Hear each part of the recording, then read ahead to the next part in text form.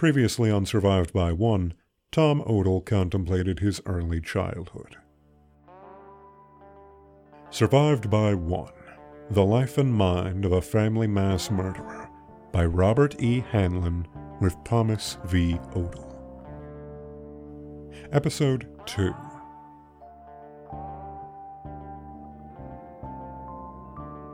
The house I grew up in was built sometime in the 40s, maybe earlier. That's when that part of town was built. It was a basic box-style house. During the 70s, rooms were added on to try to keep up with the growing family.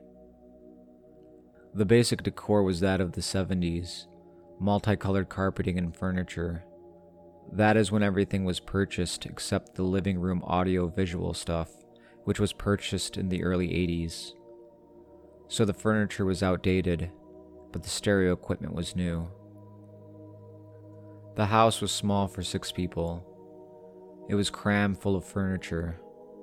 The living room was small but had a couch, 2 recliners, a TV, and a stereo.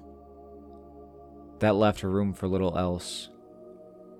The master bedroom had a queen-sized bed, a chest of drawers, and a dresser with a mirror. There was very little room to walk around. The kitchen was overcrowded with a table that seated 6 people, but was made for 4 on a good day. The table stretched from the dining room to the kitchen, and there was barely enough room to get through the back door. The den was filled with a love seat, a huge desk, a sewing machine, an enormous bookcase stuffed with books, old tube-styled radios, and knickknacks. I shared a bedroom with my 2 brothers. The room was stuffed with 3 twin beds, a dresser, and an entertainment center. My sister's bedroom had barely anything in it.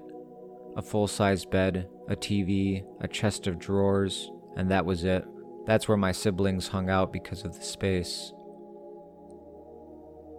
We tried to move several times, but the house wouldn't sell. It was located in an elderly neighborhood where young people didn't stay for very long.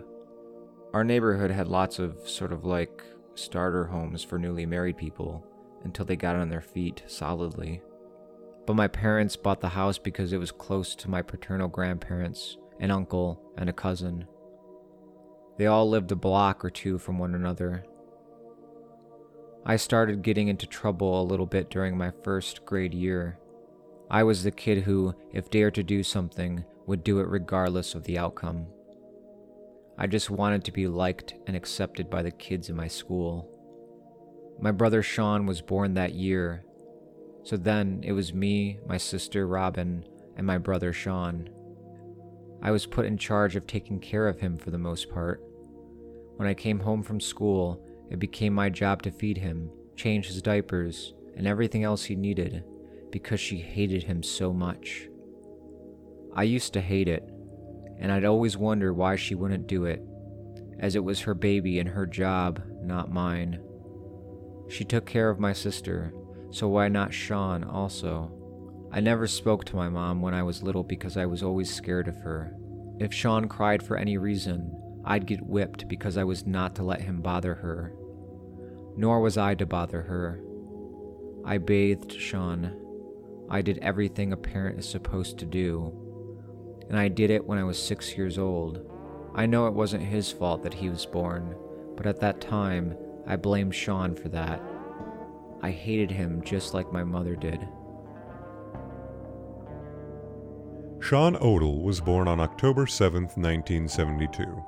14 years later, during the sentencing phase of Tom's murder trial, the Odell's next-door neighbor, Maurice Yergin, testified that Carolyn Odell told his wife, "When she was carrying Sean, she hated him, and she hated him from then on. After he was born, she hated him. She encouraged all the kids to hate him. None of the kids liked him." He also told the court that Tom was commonly left in charge of the other children, and that Carolyn told him that her doctor told her she had nerves. She could go out every night, and it'd be good for her. She should leave Tommy to babysit with the kids. It would be good for him. He also stated that Tom was particularly rough with Sean, and he was often mean to him. However, he added that all members of the family were mean to Sean. When her children were younger, Carolyn was content to stay at home. Robin, in Carolyn's view, was a good girl, and Carolyn loved spending time with her daughter. Tom, on the other hand, was too smart for his own good, and just as stubborn and strong-willed as Carolyn was. Tom knew how to push her buttons, and she resented him for it. She had punished him many times, and yet he continued to misbehave, talk back, and violate the rules of the house. Then, Sean came along. She viewed him as little more than a nuisance and didn't want to be bothered with his needs. Tom was available to take care of Sean and would see to Sean's needs whether Tom liked it or not. Why shouldn't a mother expect her oldest child to assist her in caring for the younger children? So, as Tom grew older, Carolyn assigned him increasing responsibilities with regard to other children. After all, by the time he was 9 or 10, she felt he was capable of babysitting the younger kids. Family dynamics are crucial to understanding the motives behind acts of familicide. After the birth of his sister, Tom's relationship with his mother changed significantly. Robin's need for maternal care and Carolyn's desire to nurture her daughter while providing less attention to Tom fostered a growing sense of rejection and isolation in the boy. As he grew older, his conflicted relationship with his mother worsened. He sought attention by rebellious acts of defiance and aggression. He was frequently in fights with other boys at school. As a result, teachers often called Carolyn to inform her of the fights and elicit her assistance in managing Tom's behavior. Margie Long and Sid Milliner, teachers at Horace Mann Elementary School in Mount Vernon, recalled that Carolyn would adamantly defend Tom and insist that he should not be held responsible for such behavior because he was merely protecting himself and simply reacting to the frequent bullying by the other boys. I was still making the average grades. Nothing outstanding. The teachers would tell my parents that I needed to apply myself. I studied very little and easily made a C average. I couldn't please my parents when it came to my grades. My dad didn't say very much, just that he knew I could do better. But my mother would say I was stupid if I got a B. If I made straight A's, then she would say that I should be getting A's all the time. So I would get whipped for making less than straight A's, and I'd get whipped for making straight A's. It didn't matter what grades I made because I was going to get whipped either way. I hated report card day. I also started hating school, but I was too scared not to go. I was allowed to start walking home from school at about that time because we only lived about 5 blocks from the school. If I was a minute late, I'd get the 3rd degree about where I had been and what took me so long to get home. I was not allowed to participate in any activities after school, so I was still isolated from my classmates. I wanted to fit in, but I never did. You know, in school when everybody gets their picture taken and then they exchange pictures, I was never asked to exchange pictures with anybody. When my mom would give me pictures to take to school, I ended up throwing them away because nobody asked me, and I was too ashamed to tell anyone. My summers were always the same, playing by myself and being told to stay out of the house and leave her alone. Sometimes she would lock me out of the house, but when Sean would cry, she would let me in to take care of him. Otherwise, I would be kicked back outside to play alone each and every day of the summer. Sometimes I'd play with the girl next door, but not too often. My dad didn't really approve. But sometimes my mom would come out and tell her degrading things about me, right in front of me, call me names and say how stupid I was. What could I say? I was nothing to her. Every time I did something wrong, I was told how much she hated ever having me and that she wished she had never had me. She would say that she wished I would die and be gone from her because I wasn't wanted. All my life I heard that from her, ever since I could remember. According to her, I was a failure as a son. I was stupid. She would say, "Why don't you die? Please run away so I won't have to deal with you." I heard these things from the time I was in grade school until I was a teenager. I never felt love from that woman at all. We were at a church Christmas party, and I had to get up with the choir to sing carols. When it was over, I got whipped because she said I looked stupid up there and wasn't singing right. She always embarrassed me by whipping me in front of everybody. My dad would never stop her or tell her to wait or nothing. He said nothing at all. I always used to look for my dad to say something to her about it, but he never did. Second grade was much the same as first grade. I always liked gym because it forced team participation and I couldn't be ignored. Otherwise, I always felt ignored by everyone. My sister continued to get all of the attention from my mother. We had added a new addition to the house, so Sean and I had to share a room, while my sister got her own room. The only thing I ever had for enjoyment was jigsaw puzzles, books, and I used to draw a lot. When I'd no longer cry when I was whipped, I would not only get whipped, but I would lose something that meant something to me. I would lose my jigsaw puzzle, or my drawing stuff, or my books. During the second grade, I had my first girlfriend, and I had my first kiss then. But when she gave me a ring, my mom told me that I had to give it back and that I couldn't be her boyfriend, so I gave it back to her. Then later on that day, this other guy had it on his finger, and he shoved it in my face to show me that he was now her boyfriend. Maybe she was right to make me give it back, but what harm could it have caused? A ring from a girl in the second grade. When I was about to go into the third grade, my mom started taking me to this new church by our house. It was a Baptist church, and I really liked it there. I'd never really been to church before.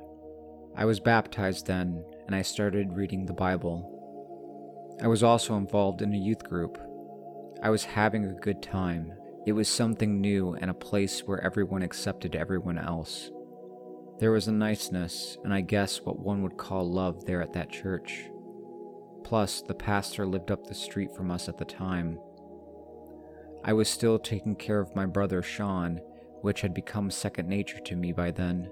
Also, my sister started hanging around me more at that time, and my mom would actually tell my sister not to hang around me because I was a bad influence. In the third grade, I remember my teacher because I used to think she was the prettiest teacher ever. Brunette hair, green eyes. I used to love to go to school then. My mom knew her dad because he was a doctor where my mom went for her prenatal care. I remember school being fun then, and things seemed better at home too. I wonder if it had to do with church, or was it because I was growing up? My sister was growing up, and we were hanging out more, so I wasn't alone anymore. I even had a friend in school that year by the name of Stan. He was my first real friend. We would go to each other's home, and I finally felt the grip lessening from my mom because I had a friend who would come over and I would go over there. I had even joined a Cub Scout unit through the church. I worked hard and earned a lot of the Cub Scout awards. Stan was also a part of the Cub Scout unit. We remained friends most of the year, but it ended when we got into a fist fight at school over something. I can't even recall what it was about, but I know I got in trouble at home because his parents called my parents and made my mom cry. So of course I got whipped for that. And afterwards, my mom went back to not letting anyone come over to the house, and once again, I couldn't go to anyone's house either. Every time I asked to go anywhere or have someone come over, the answer would be no. So after a while, I just stopped asking. During this stage of Tom's life, the abuse by his mother became more complex and damaging psychologically. Previously, her abusive acts primarily involved beatings, whippings, isolation, and exclusion from the home. During his pre-adolescent years, the physical abuse was accompanied and sometimes replaced by verbal abuse. In some ways, recurrent hateful verbal abuse of a child by a parent is more emotionally disturbing and psychologically damaging than physical abuse. Physical abuse tends to instill a sense of fear and insecurity. Verbal abuse, on the other hand, is a direct attack on the child's self-concept, and recurrent hostile verbal abuse by a parent involving insulting and degrading statements to a young child may be expected to have a disruptive and destructive impact on emotional development and personality formation. An early manifestation of this type of destructive impact involves aggressive acting out behaviors with other children, typically at school. The aggressive tendencies that Tom began manifesting during his early elementary school years were likely the result of several factors, including the following: venting frustration and anger he felt toward his mother, seeking attention from his peers and teachers, and copying the behavior of his primary role model, his mother. Like most elementary school children, Tom had teachers whom he liked and those he did not particularly like. He developed a crush on his third-grade teacher because he thought she was pretty, but also admittedly disliked other teachers because they insisted that he behave himself, or because they demanded that he try harder with respect to his schoolwork. Unfortunately, due to his mother's parenting style, he apparently had limited opportunities for social and interpersonal experiences outside of the home or school. With few exceptions, he was generally not allowed to visit the homes of children from school, and he wasn't allowed to play with other children in his neighborhood. And his classmates were generally not allowed to visit the Odell home. Additionally, he was not allowed to spend the night at a classmate's house, and other children were not allowed to spend the night at his. In part, as a result of the forced social isolation and psychological abuse by his mother at home, Tom's behavioral problems escalated at school. I think it was about that time I started getting into a lot of fights at school because I was tired of being picked on. So instead of debating back and forth, I just fought back with my fists, like I had been doing all my life, or so it seemed. And of course, I would get in trouble at school for fighting. Back in those days, they would give you swats with the board for misbehaving, and then I would get it at home also. My parents would always ask me why I was fighting. I would tell them that they called me names, or they were talking about my mom or dad. My parents would tell me to let it go in one ear and out the other. But when you're little and tired of being picked on all the time, fighting just seems like the next step. I got suspended a few times for fighting, and if I got into a fight, I better have won, because if I hadn't, I would get whipped worse at home for losing. I didn't win them all, but I didn't lose very many. I wonder why I can't remember anything good about those times, because I know there had to be some. It couldn't have all been bad, but I can't remember anything good. Years later, Milliner shared his perception regarding Tom's aggressive tendencies and deceptiveness. Tommy was always argumentative. He always thought he was right whatever he was doing. Whenever he got in trouble, Mommy was the first one there to defend him, and it seems like she was always taking his side. He'd pick a fight with one of the kids on the playground, and the other kid wouldn't start the fight. But by the time Mommy got there, he'd say the other kid was picking on him, and it would be that way every time. Jerry Clemens, the principal of Horace Mann Elementary School, also frequently dealt with Carolyn as a result of Tom's disruptive behavior at school. It always seemed to me that she was defending Tommy to save her own face. It was well practiced on her part. I don't remember Tommy from the younger ages, but I remember his ability to look you in the eye and tell you something he knew you knew wasn't fact. Carolyn herself was about the most severe case of denial that you could possibly imagine. She put forward quite a little persona of being interested in the kids, but she was pretty manipulative herself. I think she had Robert wrapped around her finger and he really didn't see it. Never saw it coming. I think she definitely wore the pants in the family. He didn't have the slightest inkling. Couldn't fathom it maybe. He was a hard-working, decent guy, and probably well-liked on his job. I can't say that about Carolyn. I think she had one friend.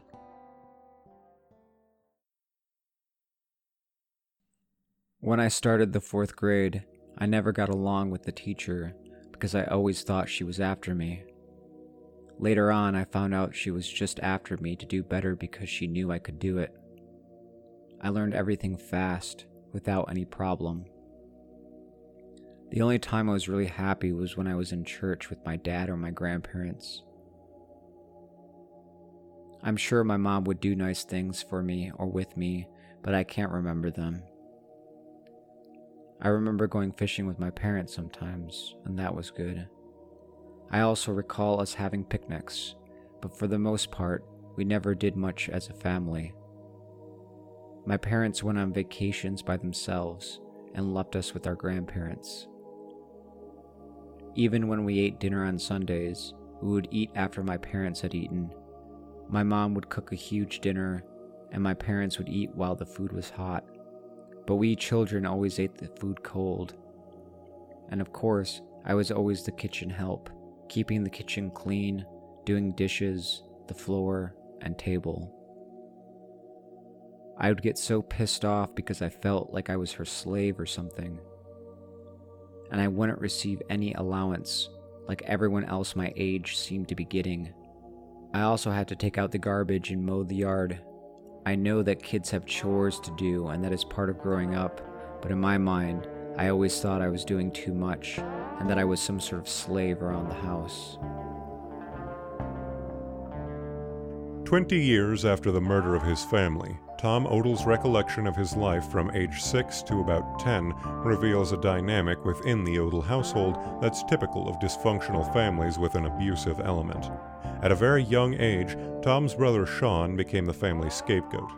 As such, he was the target of unwarranted blame and ongoing physical and mental abuse throughout his short life.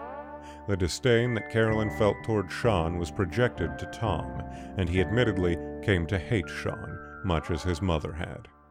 When Tom was 9 years old, his second brother Scott was born. My brother Scott was born in 1975, right after I started the 4th grade. I really didn't have any connection with Robin or Sean because they were so much younger than me. They started hanging around each other a lot, and as Sean got older, he started taking care of himself. Then Scott came along. I really thought nothing of it, but after some time passed, I realized there was something different about him.